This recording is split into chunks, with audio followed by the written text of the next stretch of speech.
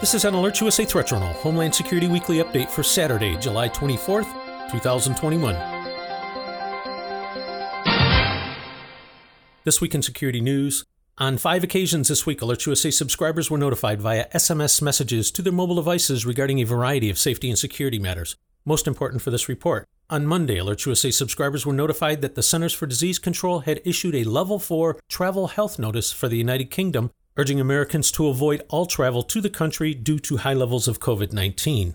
This was a wise move on the part of the CDC, as also on Monday, British Prime Minister Boris Johnson lifted all remaining COVID-19 related restrictions for England at the same time as the virus's Delta variant case numbers are rising. The gamble here is that another major wave would be unlikely, as most of the UK's adult population has already received 2 doses of the vaccine. However, while those vaccinations have cut the number of individuals suffering from severe COVID infections and death, the number of breakthrough cases continues to rise. This situation appears to line up with recent data from Israel's health ministry suggesting Pfizer's COVID-19 vaccine is far less effective at preventing infection and symptomatic illness with the Delta variant than with previous strains. Also on Monday, the U.S. State Department issued their own Level 4 Do Not Travel advisory for the UK, not only echoing CDC warnings about the ongoing threat of COVID-19, but which also urges increased caution due to terrorism.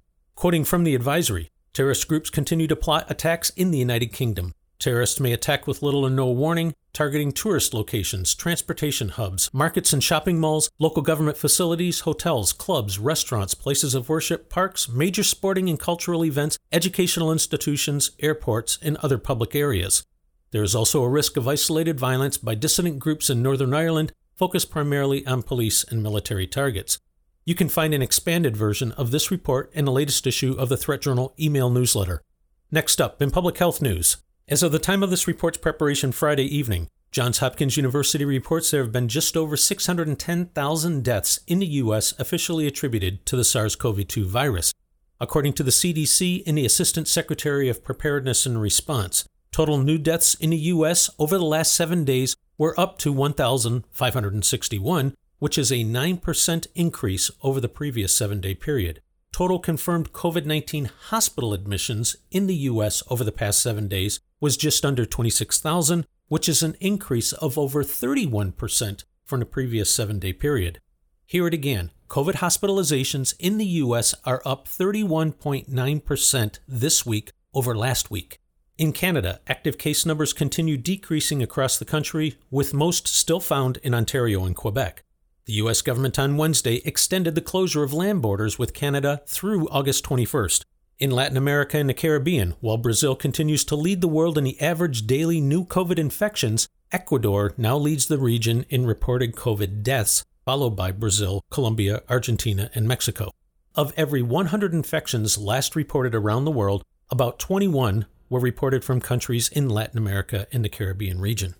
In Europe, while many EU nations have reopened for business and are accepting travelers from the U.S., the continent is a patchwork of different rules and regulations, as well as widely differing COVID standings.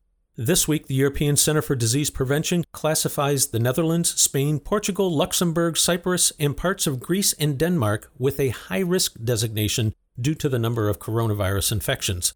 In travel security news, listeners are reminded that the federal mask mandate on public transportation remains in force for everyone, vaccinated or not, including on buses, trains, airplanes, and in stations and airports. Additionally, the CDC still requires all air passengers entering the United States, including U.S. citizens and legal permanent residents, to present a negative COVID-19 test taken within 3 calendar days of departure or proof of recovery from the virus within the last 90 days. If you are planning travel abroad this summer, regardless of the destination, Alert USA strongly recommends checking out the U.S. State Department's travel website as well as that of the CDC for safety, security, and health considerations. In addition to U.S. government travel guidance, Alert USA also regularly recommends taking a few minutes to visit the equivalent websites of the Canadian, Australian, and British governments to see the travel guidance that those nations are providing to their citizens, as threats, assessments, and travel restrictions can and do vary. You can find more on each of the stories in this report in the latest issue of the Threat Journal email newsletter. If you are not already a subscriber, simply visit threatjournal.com and sign up today. The publication is free, and a copy of this week's issue will be immediately sent to you via email. If you would like to receive breaking threat and incident alerts on your mobile device, visit alertsusa.com. Alerts USA continues to monitor the overall domestic and international threat environment and will immediately notify service subscribers via SMS messages and email of new alerts, warnings, and advisories, or any other factors which signal a change in the overall threat picture for American citizens as events warrant. This has been an Alerts USA Threat Journal, Homeland Security Weekly Update for Saturday, July 24th, 2021.